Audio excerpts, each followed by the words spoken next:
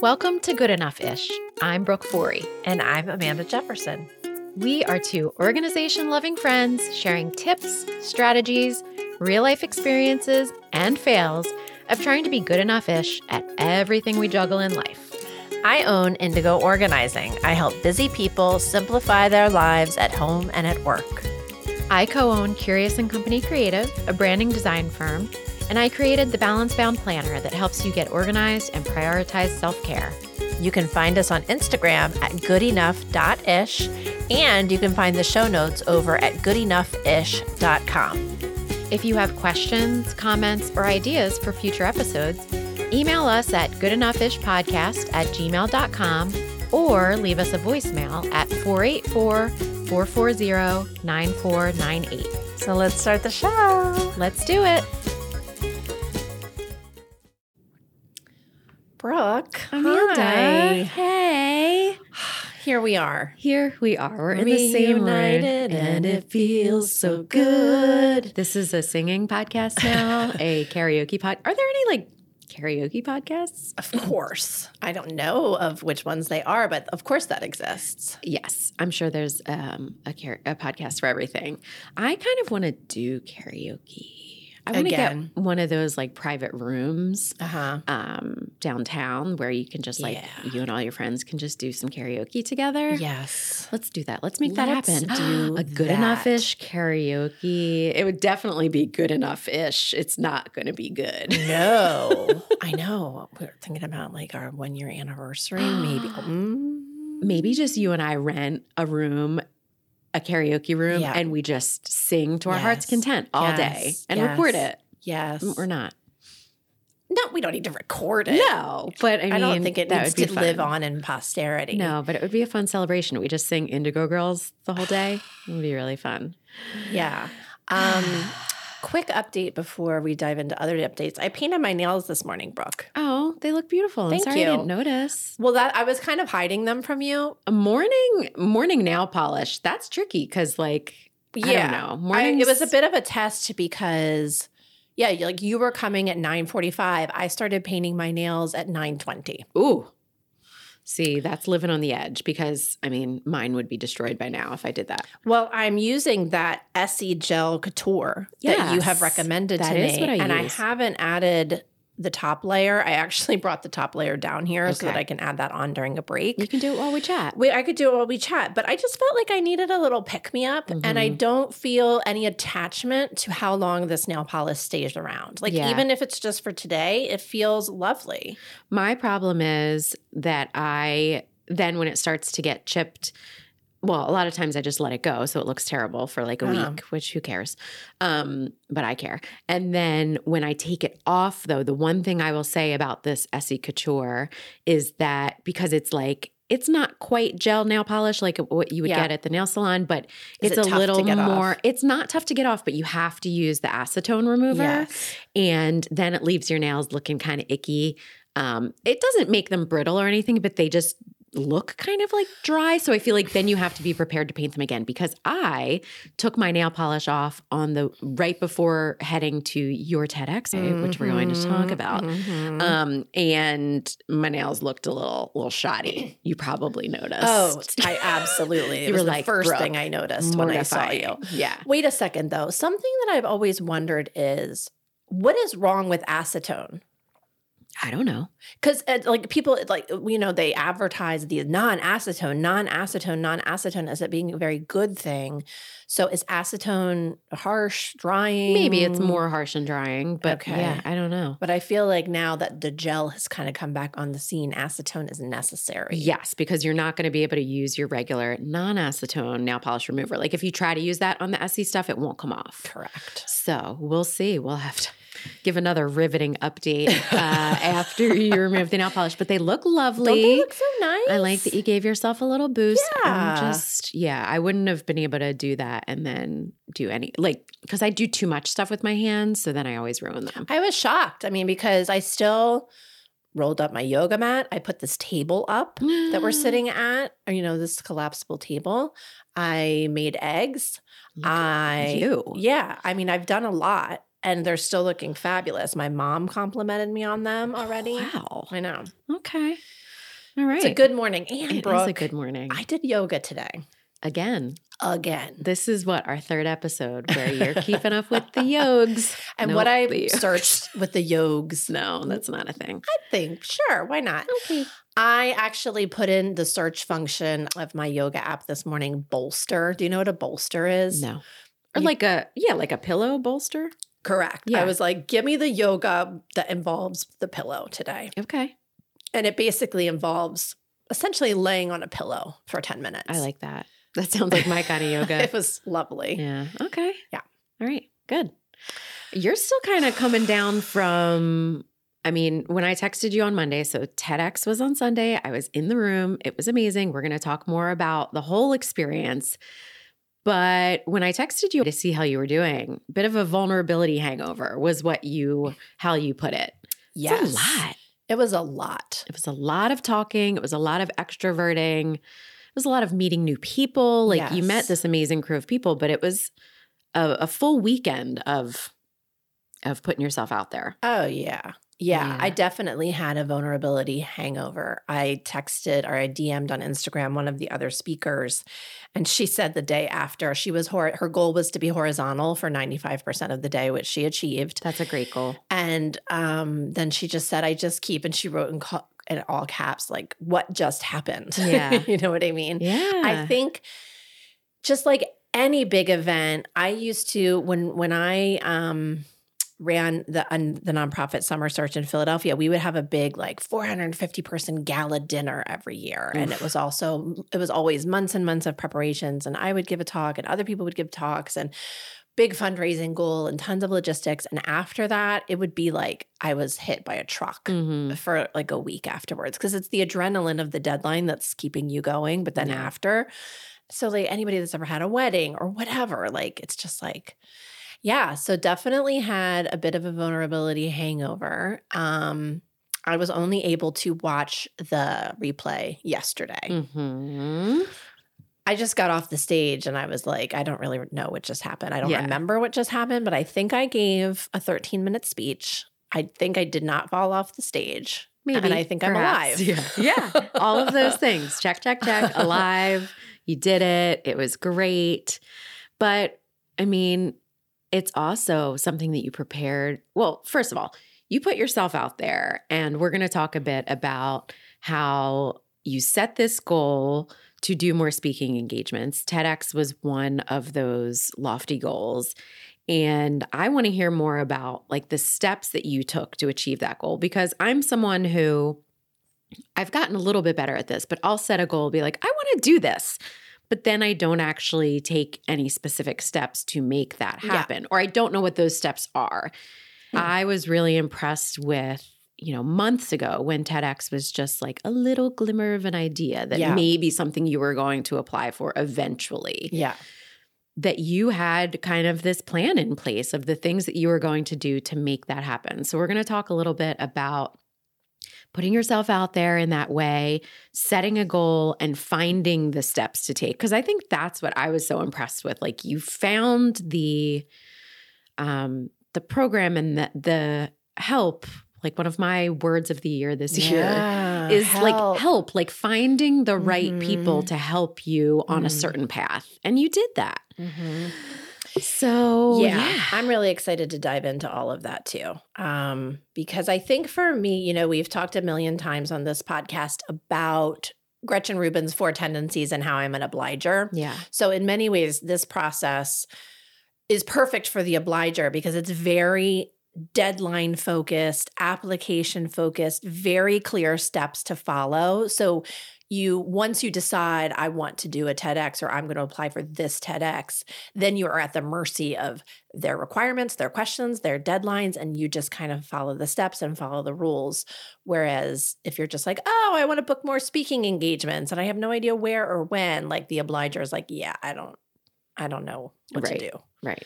So, well, should we take a little break? Let's take a break, and then just kind of come back and dive right in. We're going to dive right in because there's so much behind the scenes that I feel like you need to share. And I feel like it's relatable to anyone that's just got some sort of little dream. Yes, I can't wait. Okay. All right, we'll be right back. Hey listeners, Amanda here. One of the best ways to support this podcast is by leaving positive ratings and reviews on Apple Podcasts. If you're on an iPhone, find that purple podcast app, search for Good Enough-ish, scroll down to the ratings and reviews sections to tap 5 stars and write your own review. You might even get a shout out on the show. Your support means so much and will help new listeners find us. Thanks so much. Now back to the show. Hey listeners, just a heads up that in this episode, we do talk a bit about body issues and diet culture. So if that's something that you're not in a good place to listen to, feel free to skip ahead to the next episode. Thanks for listening. All right, we are back. We're back. I'm so excited. I know there's so much to process. This is going to be either a 7-hour episode or a 7-part episode. Okay. All right. And it's always the 7. Always the 7. Jinx. Okay. So first, Amanda, for anyone that doesn't know, I feel like we've touched on this a little bit, but what is TED? Yeah. So TED, and I won't get my history right, but it is a conference that has existed for many years that its whole sort of tagline is ideas worth spreading. Mm-hmm. And it's basically this conference that takes place every year with people like, Bill Gates in attendance and all these sort of heavy hitter movers and shakers from around the world. And they get up on stage and they give, I think, anywhere from like a 5 to an 18-minute talk. To go to the TED conference, it's like $25,000 or something for a ticket. Mm-hmm. But they really wanted to sort of democratize, open up those TEDs so that the lay folk could also benefit from this knowledge. So you can go to TED.com and watch TED Talks on basically any possible topic that's out there. TEDx are independently run local TED events, TEDx events. So you have to apply to get a TEDx license. And so you can go on TED.com and you will see lots of TEDx's. So you might see TEDx Bloomington or TEDx whatever. And those are independently run talks. Sometimes it's the launching pad for people who go on to the TED stage. So like Brene Brown, for example, is a very famous example. Her first TED was a TEDx. Oh, I did not know that. Yes. And it went ultra viral. And then I think she's done 1 to 2 TEDs since. So for some people, it's a launching pad. Oh, interesting. Okay. Yeah. All right.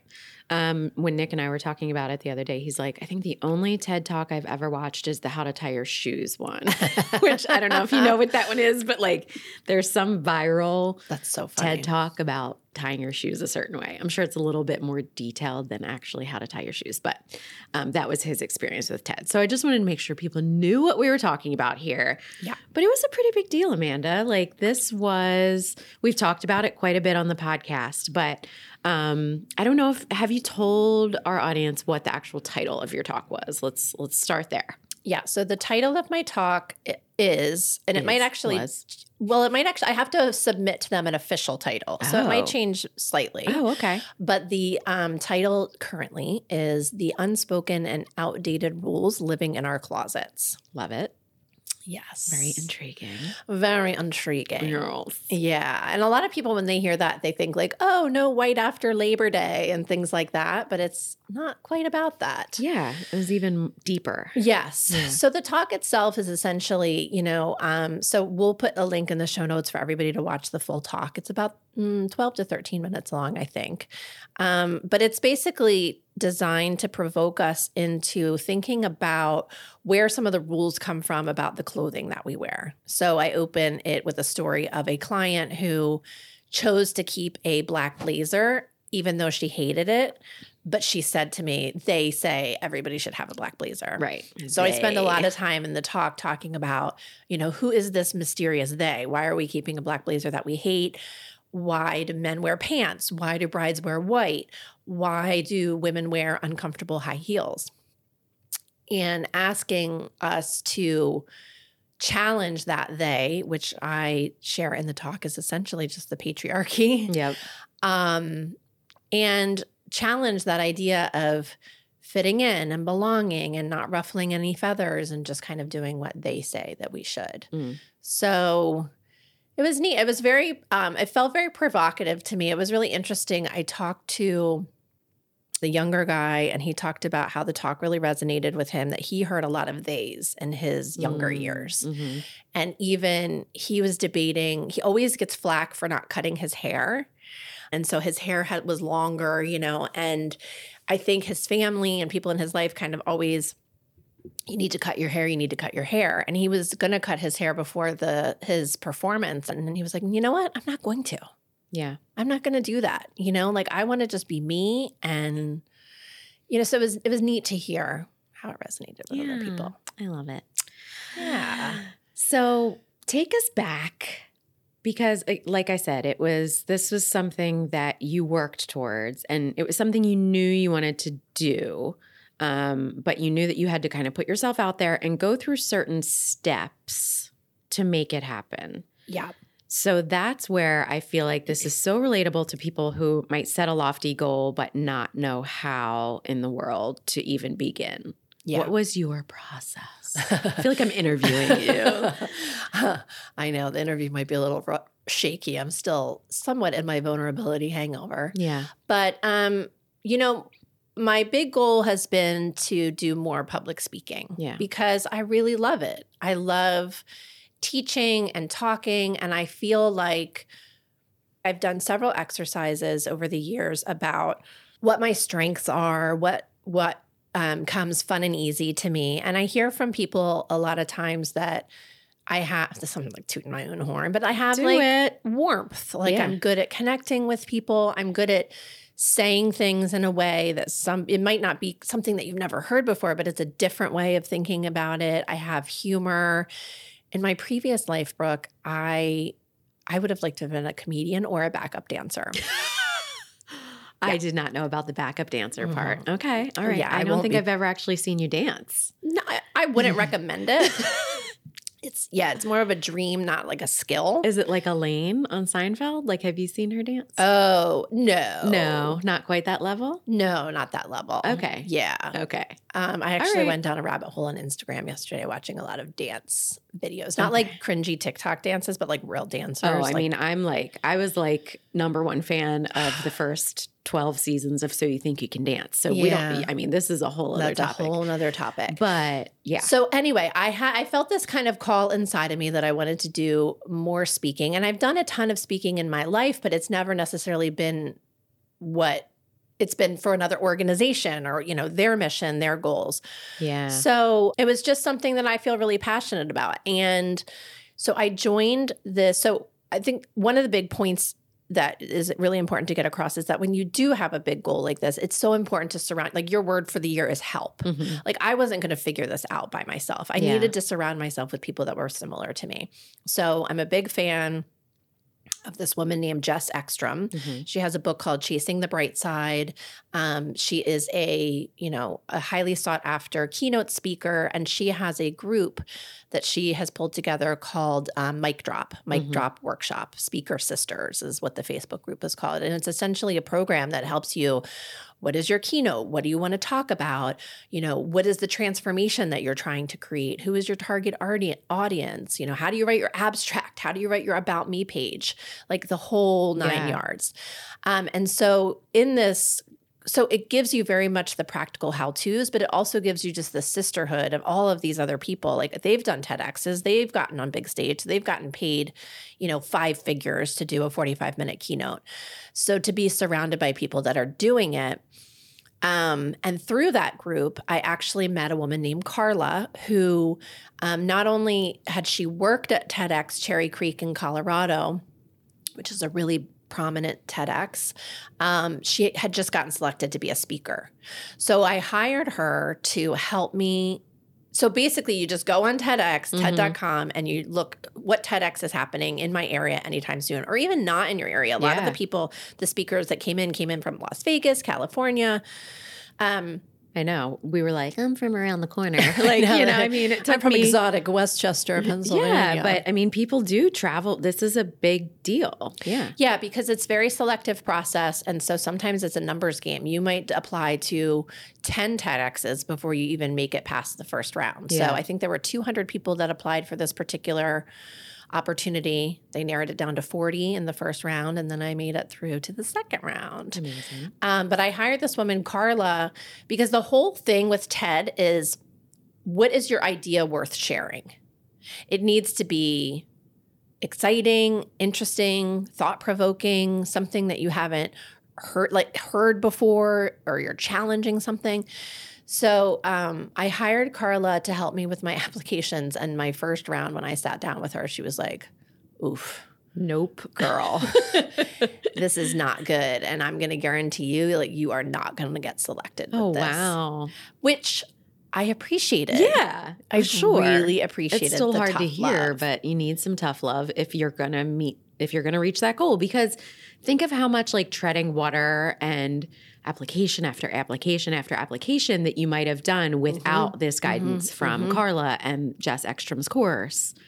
I know you love a course. Oh, Brooke. Yeah, or group, whatever it is. But Courses yes. Anonymous over here. Yeah, so that was huge, because I remember even one day when you were over here, we were recording the podcast, and I was trying to explain what the idea was, and I couldn't get it across. And so it's just so helpful to be able to have somebody that you can be like, okay, I think this is kind of what I want to say, but I don't really know how to say it. And for them to say, well, I think what you might be trying to say is this and this and this. Yeah. So I had tons of support to even figure out, how the heck do you do this thing? Then I had tons of support specifically applying for this exact opportunity. So I think that was a big first step. But yeah, this has been going on since, oh my God, like July, August. And the application, it's very intense. It's like videos after videos and it's like explain your talk in 7 words, you know, yeah, like that kind of stuff. It's like the Billboard test with my old design program, 7 syllables. Like, get your point across.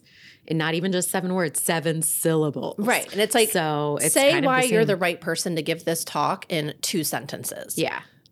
Oh my God. Like, yeah. So it's a very intense, like, intellectual exercise. Well, and kind of a little off track there, but like, isn't that kind of a life lesson? Like, getting across what you're trying to say, especially I feel like as a recovering people pleaser, a lot of times I over-explain. And the idea of just really honing in on what you're trying to say in as few words as possible is an important life lesson. Oh, yeah, because what's that quote that you hear all the time? I don't think it's Thomas Jefferson. I'm making that up. But some old white guy said, like, I wrote you a long letter because I didn't have time to write you a short letter. Ooh. I don't know that quote from some mysterious old white guy. Okay. All right, It's we'll a look good that one up. We'll quote it appropriately in the show notes. Okay. Yeah, so that's kind of setting the stage. You know, it's months of applying, shaping the idea. And then I think what was so challenging was the memorizing. You have to memorize it. And I've done tons of public speaking, but I usually either have a PowerPoint, or I'm standing at a podium, or I'm talking about something that I've talked about 100 times. Yeah, like I've done theater, and I've never quite had a lead role, but I always had lines to memorize. But it's so different when you're on a stage with someone else that, like, if you forget a line, there's someone kind of nudging you in the right direction. You were on that little red carpet, on that stage by yourself. Like, there is no one helping you if you forget something. No. I was nervous for you. I was in maybe 4 minutes into your talk, I reminded myself to like release the stress in my shoulders, because just as your friend sitting in that 5th row watching you, I was like, is she gonna forget the next line? I had faith in you, but it's so nerve-wracking. So as the person up there, I don't know how you did that. I know. It's very strange what the mind does when you're up there. Like, it's so amazing how the mind can have so many different tracks. Yeah. You know, it's like, the one track was me opening my mouth and saying the words that I needed to say and using the hand signals that I needed to use and all of that kind of stuff. And the other track, which was very alive and well up there on stage, was I don't know what the next line is. Oh my God, I can't believe I'm standing up here. The lights are so bright. I can't see anything. Oh, that guy's smiling. I'll connect with him. Like, it's amazing that your brain can multitask and do those two things at the same time. But there were several points in the talk that as I'm saying the sentence, I was like, I have no idea what the next sentence is. Ooh. But I'm glad I wasn't in your brain at that moment because I would have been flipping out. Well, yeah, but luckily, on your behalf. Luckily, TEDx loves a pregnant pause. So you can say something like, so I really want us all to think about that. And then you just kind of get 7 seconds later, pick that thought back up again. I'm going to give you lots of time to think of pregnancy, lots of pregnant pauses. Yeah. So, it was the memorizing. And then I think what we'll probably spend a good part of our time talking about now is what was so difficult was things got very focused on the physical, on my physical appearance. Which the irony that your talk was largely based on clothes and closets and the things that the patriarchy tells us we should be wearing and how we should be looking. And yet. Yes. So I had been researching for weeks even, what did other people wear for their TEDx talk? And, looking to see like Elizabeth Gilbert and Glennon Doyle and Brené Brown and what did they all wear? I made the choice. All women. Women. The men can wear whatever they want and nobody notices. They want. Sorry to interrupt. Go ahead. Yep.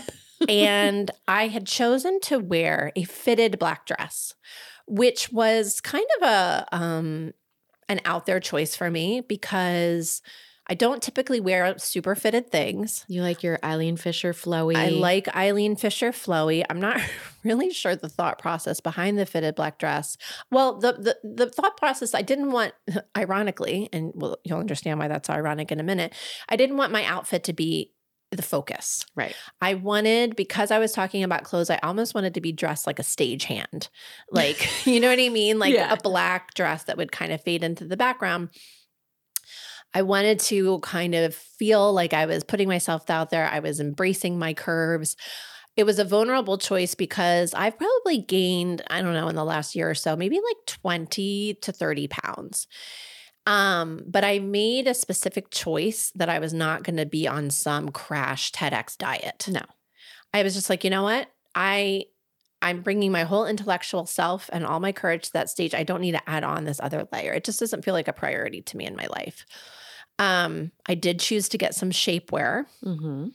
So I go to the rehearsal and I've got my shapewear on and I've got my tight black dress, not tight, but fitted black dress on. And I was thrilled as soon as I got off the stage to hear the feedback that the talk went amazing, so engaging, great. But the suggestion was made, and I want to be super clear that this was not a suggestion that was made by the TEDx Rutgers Camden team because they were amazing. And I know that they would never have told me something like this, but there was someone there at the rehearsal that just happened to mention that I should wear some shapewear, that the harsh lighting on the stage was accentuating my tummy, essentially. And that was very difficult news, Brooke, because I was wearing shapewear. Yeah. And like, it's such a loaded. Yeah. Yep. Continue. Sorry. I'll try not to. No, please. No. Go. No, I don't even. Yeah. It's just loaded. It's like you're up there talking about the patriarchy telling us what we should look like and what we should wear. And yet we hear that feedback and our first reaction is, or your first reaction and mine would have been too, oh crap, I need to take care of this, because it's just so ingrained, the diet culture and the way that we're supposed to look and present ourselves and fit in and get the shapewear that's going to smooth. And I mean, it's so insidious. And so yeah, I'm like, I got a call from you a little while later, but continue. Okay. So you get this feedback that your talk is great, but all you hear right is, I mean, luckily, I was I was really worried about the talk for some reason, so like it would have been more devastating if they had been like, you look like $1 million and your talk is terrible. Right. That talk though. Ugh. Right. So I felt great that I had gotten the rehearsal done. The talk is good. That's great. But to get that feedback, it was really difficult because you're just in this vulnerable, high pressure place. And the intention of the feedback was, I appreciated it because the thing, one of the reasons why I wanted to do a TEDx talk is because in many ways it does become like a launching place for more public speaking, and that video, lives on in eternity. And so you want to feel really proud of that video. It's going to go in your email signature there, anybody you encounter can go watch that video. Correct. So you want it to be a video where you feel like you're putting your best foot forward. And so my immediate reaction was, right, like I got to go fix this. So luckily, at TEDx, it was in Rutgers, Camden, and Cherry Hill Mall was only 12 minutes away. So I was like, okay, I'm going to the mall. I'm either going to get more intense shapewear or I'm going to get a completely different outfit. More intense shapewear. If there's any men listening, just consider that word intense. Yeah. And it was funny because I had a 3:00 call with my speaker coach who is based in California and couldn't make it in person to the TEDx. And we were supposed to be doing another run through of my talk. And I was sitting in like some diner in the middle of the Cherry Hill Mall. And she's like, what's going on? And I told her what happened. And, I just shared we've developed such a close relationship over the past couple of months. And I really wish that she had been the one there in person because I feel like she would have been able to tell me, this is not a big deal, or you can embrace this, or you're fine, whatever. But, I just shared with her, like, I'm pissed. I'm not pissed at these people. I'm just pissed that this is the way that it is, in quotes, right? And this is what my whole talk is about. The talk has 4 rules. And, rule number 2, brides should wear white kind of thing. I feel like I've just uncovered rule number 4, women should have flat tummies at all times. Because if they don't, it's distracting. Yeah. And so I was pissed, but I felt like my knee-jerk moment was just find a different outfit. Yeah. Problem solving mode, solution. Yeah. Problem solving. And looking back, it's funny because I'll talk in our Sparking Joy segment about the angel that I met as part of this process and the outfit that I ended up choosing and why I think it was right for so many reasons. So that is a little nugget that I'm really excited to share. But as I look back on this, kind of debriefing the whole situation, in the day after, where I kind of got depressed the day after. It was just a lot. Yeah. It was just a lot. Physically, emotionally, all of that. I found myself saying things like, I wish I had. Like, I wish I had just worn that black dress and let my belly hang out. And even maybe incorporated into the talk with an extra sentence or 2 or something about like, heck, I'm up here, whatever.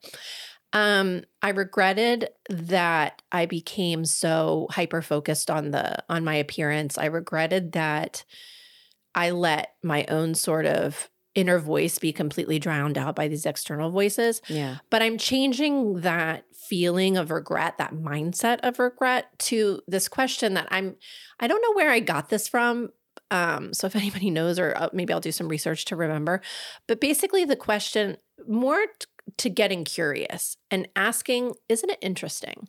Isn't it interesting that my voice got drowned out so quickly? Yeah. Isn't it interesting that I didn't maybe, ask for another opinion or ask them to take pictures of me? Or isn't it interesting? You know what I mean? So I'm trying to approach that not with, oh my God, I should have wished I had. Like, let's just get curious about what happened. Isn't it interesting that it's kind of woman code that we are supposed to look out for each other in this way? But that's, again, the patriarchy telling us that we have to have the flat tummies and we have to wear the fitted thing. And, just all of those loaded ideas that we are battling every day. Yeah. I mean, we're no strangers to them. Even you giving this amazing TED Talk and doing a lot of the inner work, but also being vulnerable here with us and saying, this is what your talk was about. And you felt this pressure to still look a certain way. It's always boggles my mind. Like, for example, celebrities, like, I don't know, like Camila, I don't know if she pronounces it Cabello. I think she does. Camila Cabello, for example. She gets a lot of flack if she gains weight. She is a singer. Her job is to sing. Right. Yeah. Right? Yeah. Like, I'm always baffled by that. Or Selena Gomez is getting flack for appearing, you know, slightly heavier on the Golden Globes red carpet. She is a singer and an actress, I believe. Like why? Yeah. You know, like, it isn't her job. But it has become our jobs, which is so frustrating. It's our appearances are so much more focused on. Right. So luckily, and I'm really excited to share this resource with people. I already recruited one of your friends. Did you see my text message? I did. Yeah. So there's this woman, Tova, and I don't know if I'm pronouncing her last name correctly, Tova Lee or Tova Lay. And we'll share a link in the show notes, but it's TOVALEIGH. I don't know if she's I think lives all over the world. She's originally from Israel and I think lived in the UK and now has just recently moved to Portugal. But anyway, she is all about body image and feminism. And just this week, she has launched this course called Ignite Your Effit. She says the actual word, but Ignite Your Effit Attitude. And she calls it an online adventure. And you know, I love a course, Brooke. I mean, the moment you sent it, I was like, she's signing up. I'm signing up. Because first of all, it's $36. Because this week she's, if you use code TOVA50, you get 50% off. And it's basically just this lovely, like, it's just all about having this effort attitude. Yeah. And so I already, you know, in this sort of post TEDx slump that I was in a little bit, it was really nice to just get like a pep talk from her. Yeah. So we'll post about that. But it was funny because in the sort of sizzle reel that she shows, there's one of her giving a talk on a stage with a very fitted black dress. And it was not her skinniest moment. And she's out there. And she looks amazing. Yeah. You know? Well, and just the idea of like your skinniest moment. Like, Correct. you know, that's just something that we, yeah. Yeah. Sorry, I'm like, I know. We can battle it all we want, but that's still been ingrained in us for so long. Yeah. Having a skinniest moment at all. Yep. So when I did this, you know, I've talked a lot about the positive intelligence work and all that kind of stuff and your saboteurs. So to close this out, I think I always try to ask the question, what's the gift? And so I do feel like the gift of the whole TEDx experience is like priceless. I can't even express all of that. But the gift of this sort of body image crisis happening when it did is that I just feel very emboldened to learn from the experience. I feel more emboldened to embrace myself as I am. And I feel more emboldened to just incorporate this into future talks. And I mean, just even sharing it today, like just empowering other people to share more vulnerably. We appreciate your vulnerability. I mean, and it's that type of thing that we all probably need a little regular maintenance and the reminders that we can embrace ourselves as is. But unfortunately, we live in a society that often we need those regular check-ins and reminders with ourselves. It's not always just that you can completely change your mindset overnight and say, F it. You know, it's a big undertaking. Ingrained. It's That's deeply exactly ingrained. What I was talking about in my talk, where essentially we've been programmed. We're like computers. We've been programmed a certain way. Yeah. And when we are asked to think in a different way, it's like the smoke just starts coming out of the computer. You know, it's... Yeah. Well, we're going to take a little break. And when we come back, we're going to hear what's sparking joy for you, which continues the story a little bit. And I'm excited to give my perspective because I was a small part of this story. But we'll be right back. Okay.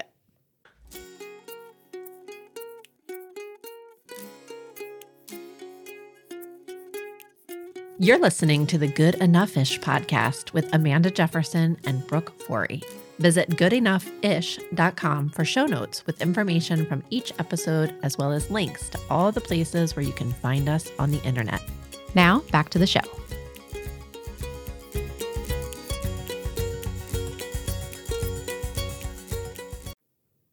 We are back. We're back, Amanda. This is like, woo. I love it though, because like I said, I feel like there's just so much relatability in what you went through, regardless of if you're going for a TED Talk or if you want to be a speaker at all, or just the whole thing comes down to vulnerability and putting yourself out there.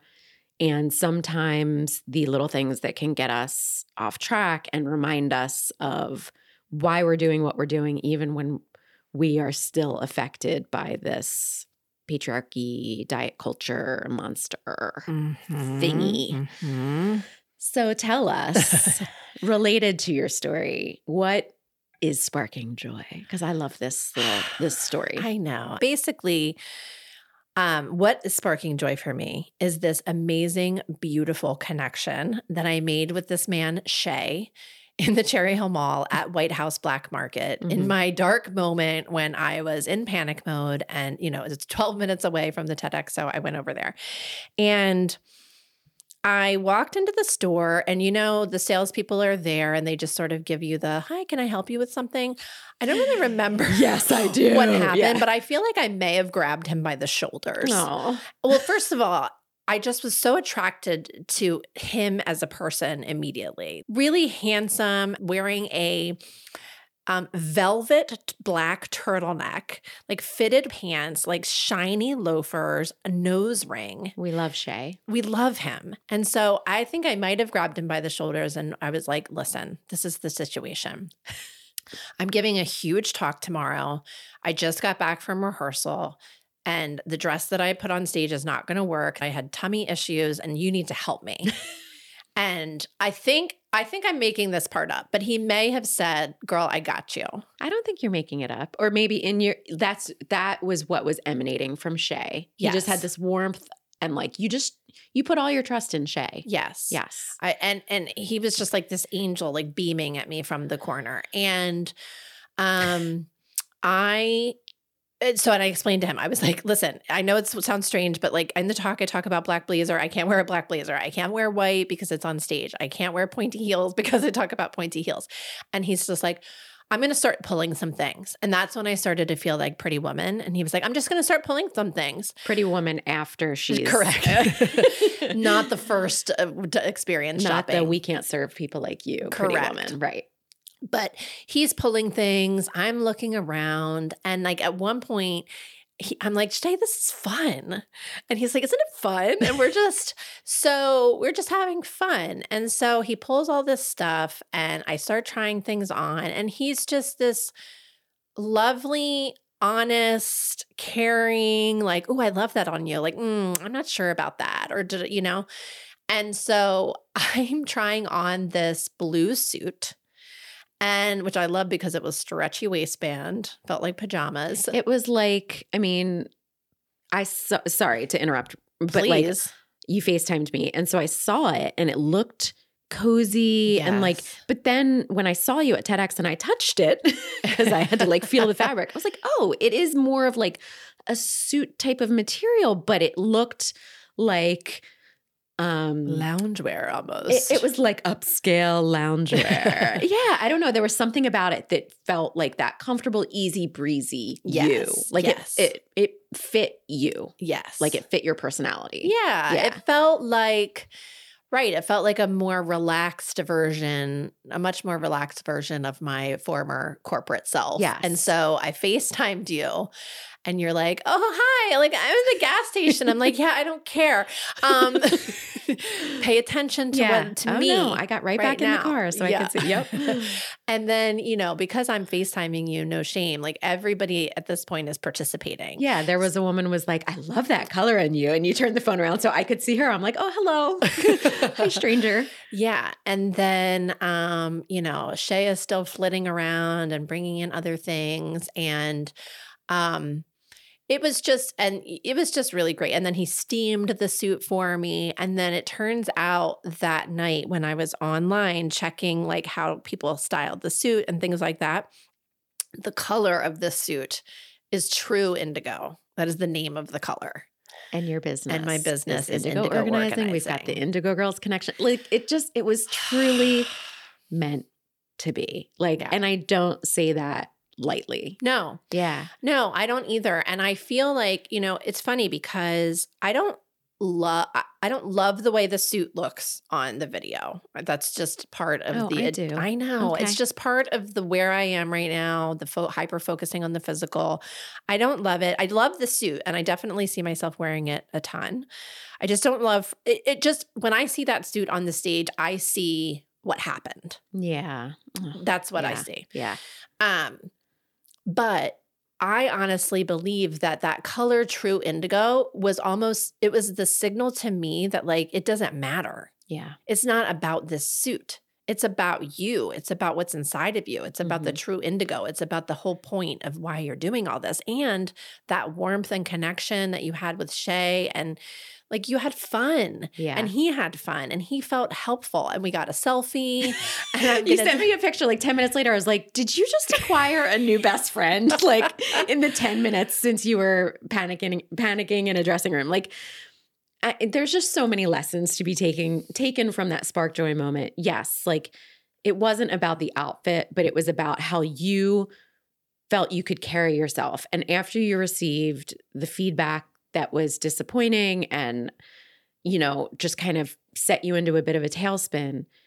At that point, all you needed was just something that made you feel confident. It ultimately did not and does not matter how it looked, but it was going to be how you felt walking out onto that stage wearing whatever you chose to be wearing. But like, I think it's also just the whole experience is such a lesson in like, I don't know, you could have walked into a store and taken that stress and panic and like maybe not been super kind to a sales associate. Right. I think it's a reminder that we always have opportunities to make connections with people that want to help us. I think the large majority of human beings are helpful and kind and wonderful, but often we have to open ourselves up to that wonderfulness. And we have to, like, I love that you feel you're not really sure, but you feel like you took Shay by the shoulders and was like, I need your help. Touched a stranger without permission, but I feel like Shay's for whatever he was wearing, he presented himself as this helpful open angel, character.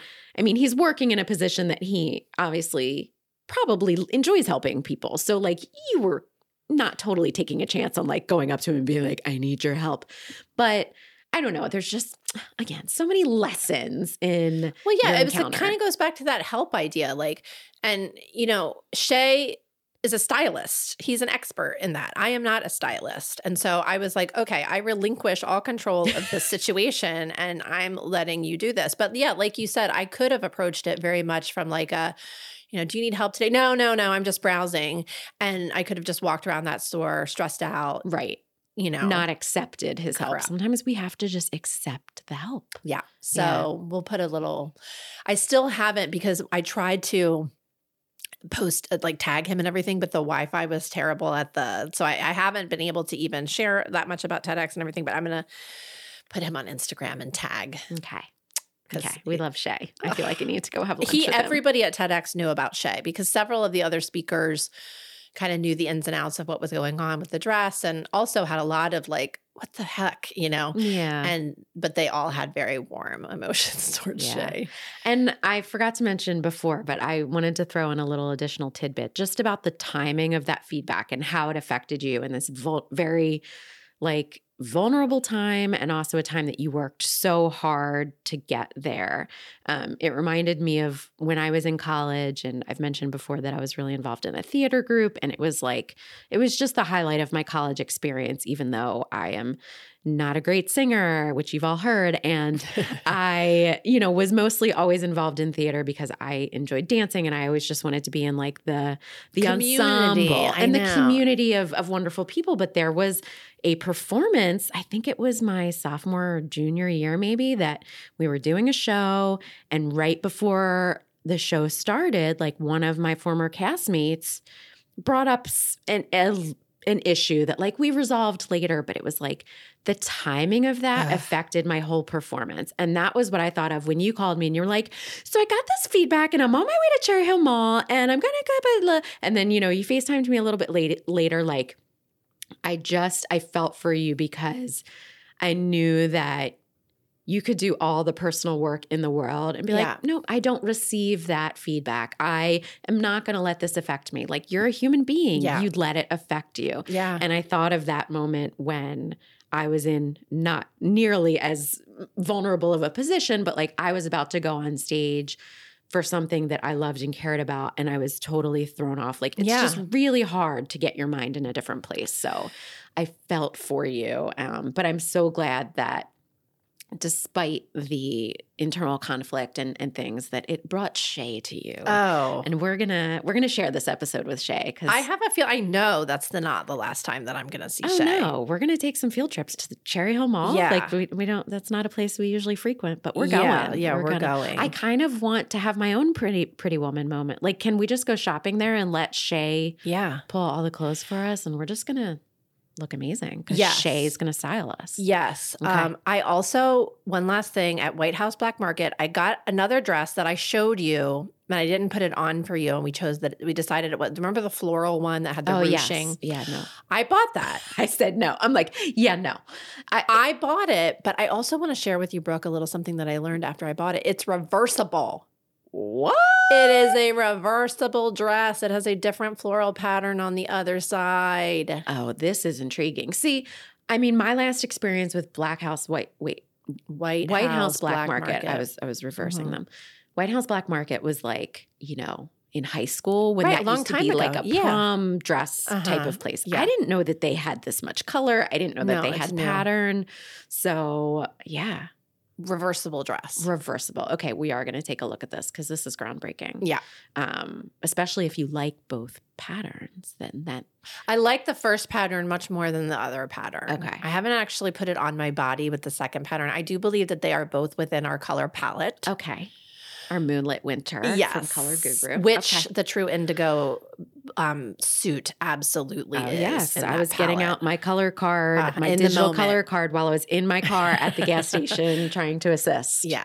Yeah. All right, this is going to be a huge transition. But, I feel like people have heard enough about Mochedex at this point. So let's change topics and, Brooke, talk about what are you doing to do your future self a favor? And I am so intrigued by this because this is a personal problem that I experience as well. So we both experience this problem with partners who may have a little bit of a snoring thing. Issue. Yeah. So it's one of those things that I don't even know where to begin. I like watching you do the mental acrobatics of how you cannot completely throw Nick under the bus. I mean, it's not his fault. Like, it's whatever. But, like, it's disruptive. He's also someone that I think I've discussed could fall asleep standing up, or, like, the moment his head hits the pillow, we joke it's 3, 2, 1 sleep. Whereas I need to do my full, like, routine and get my book, and I have to have water and chapstick. And I have to have, like, the top sheet. I'm still a top sheet. I know that these millennials, I think this is what makes me more of a Gen Xer instead of a millennial, is that I like the top sheet. Yeah. Have you heard this thing that millennials don't use top sheets, which is just weird to me. Another topic for another day. Okay. But, like, I have to have the top sheet a certain way. So, like, I need to have very specific sleeping conditions. Nick can fall asleep anywhere, anytime. Correct. Just give him a 3, 2, 1 countdown.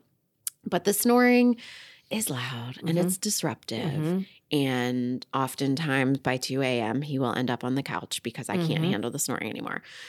I don't even know how I found this product. I went down some sort of rabbit hole because I'm sure my phone was listening to me and presented one product. And then I somehow found this other product that was $12 on Amazon. So I'm like, okay, nothing to lose here. And it's an Okay, so the description, you know how the Amazon descriptions are I can't great. Anti-snoring device, snore stopper, silicone magnetic nose clip, comfortable and reusable nasal to relieve snore, 6 pieces. So they pack in all those keywords. That nasal definitely felt like the most random word in there. Like it wasn't connected to anything else. Yeah. So I barely even read the description. I was like, $12. It's got 23,000 reviews. It's got 4.5 stars. So I was just like, I'm buying it. Okay. And I told Nick, I was like, I bought you this thing because this is one of my 2023 goals is to help him to resolve the snoring because I feel like it's disruptive. So anyway, listen, it hasn't 100% resolved the snoring. Okay. But the kids and I have all noticed that when he's wearing it, it does like either minimize the initial freight train snore that often happens when he first falls into a deep sleep. So I'm calling it a partial win. Okay. Because it's at least like if he's not snoring while I'm trying to fall asleep, that's the key. If he's snoring in the middle of the night, I don't know that it wakes me up. Yes. I mean, I'm asleep. I don't know. It's the falling asleep that if there's a noise in the room, I have trouble falling asleep. So that if you need to do your future self or your partner or, you know, housemate or whatever a favor, I recommend this $12 anti-snoring device, snore stopper, silicone magnetic nose clip for nasal. So we'll link to it in the show notes. Okay, that's fascinating. Yeah. And super quick little tidbit, but we did, and we include this in the show notes as well, but note that sometimes the links are affiliate links and we might be earning a small commission. So just putting that out there that Amazon links are now going to be affiliate links. So you're supporting the podcast by buying the things that we recommend. Yes. Yeah. Love that. I like to be transparent there, you know. Can we get a snoring thing for Junie? I don't know if they have them for dogs. Is also a very intense snorer. Yeah. I need to research if that means something's wrong. Because, aren't dogs? I don't know. Is it dog sleep apnea? I don't know. We'll do a pen medicine sleep study on Junie. Yeah, I don't know about that. I think with dogs, you just put them in another room. But I know she likes to snuggle with you. So she does. Anyway, that's what I'm doing. We've covered a lot of ground. We've got like nose plugs, Shay, body image, big goals, putting yourself out there, vulnerability. Yeah, I know. I would love to hear from you all. Yeah. You know, I'd love to hear from you all. You know, watch the talk. You know, I'd love any feedback that you have or thoughts that you have, like what conversations that sparked for you. And would love your thoughts on, you know, what happened and if you've had similar body image issues come up and you know, just love to hear from you all. Yeah. Thanks for listening. All right. Okay, bye. We'll see you soon. Bye. Thank you so much for listening to this episode of Good Enough-ish.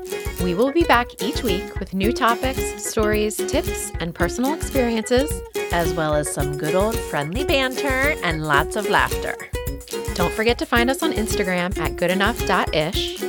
Email us at goodenoughishpodcast@gmail.com or leave us a voicemail at 484-440-9498 with questions, comments, or ideas for future episodes. Thanks for listening. Bye.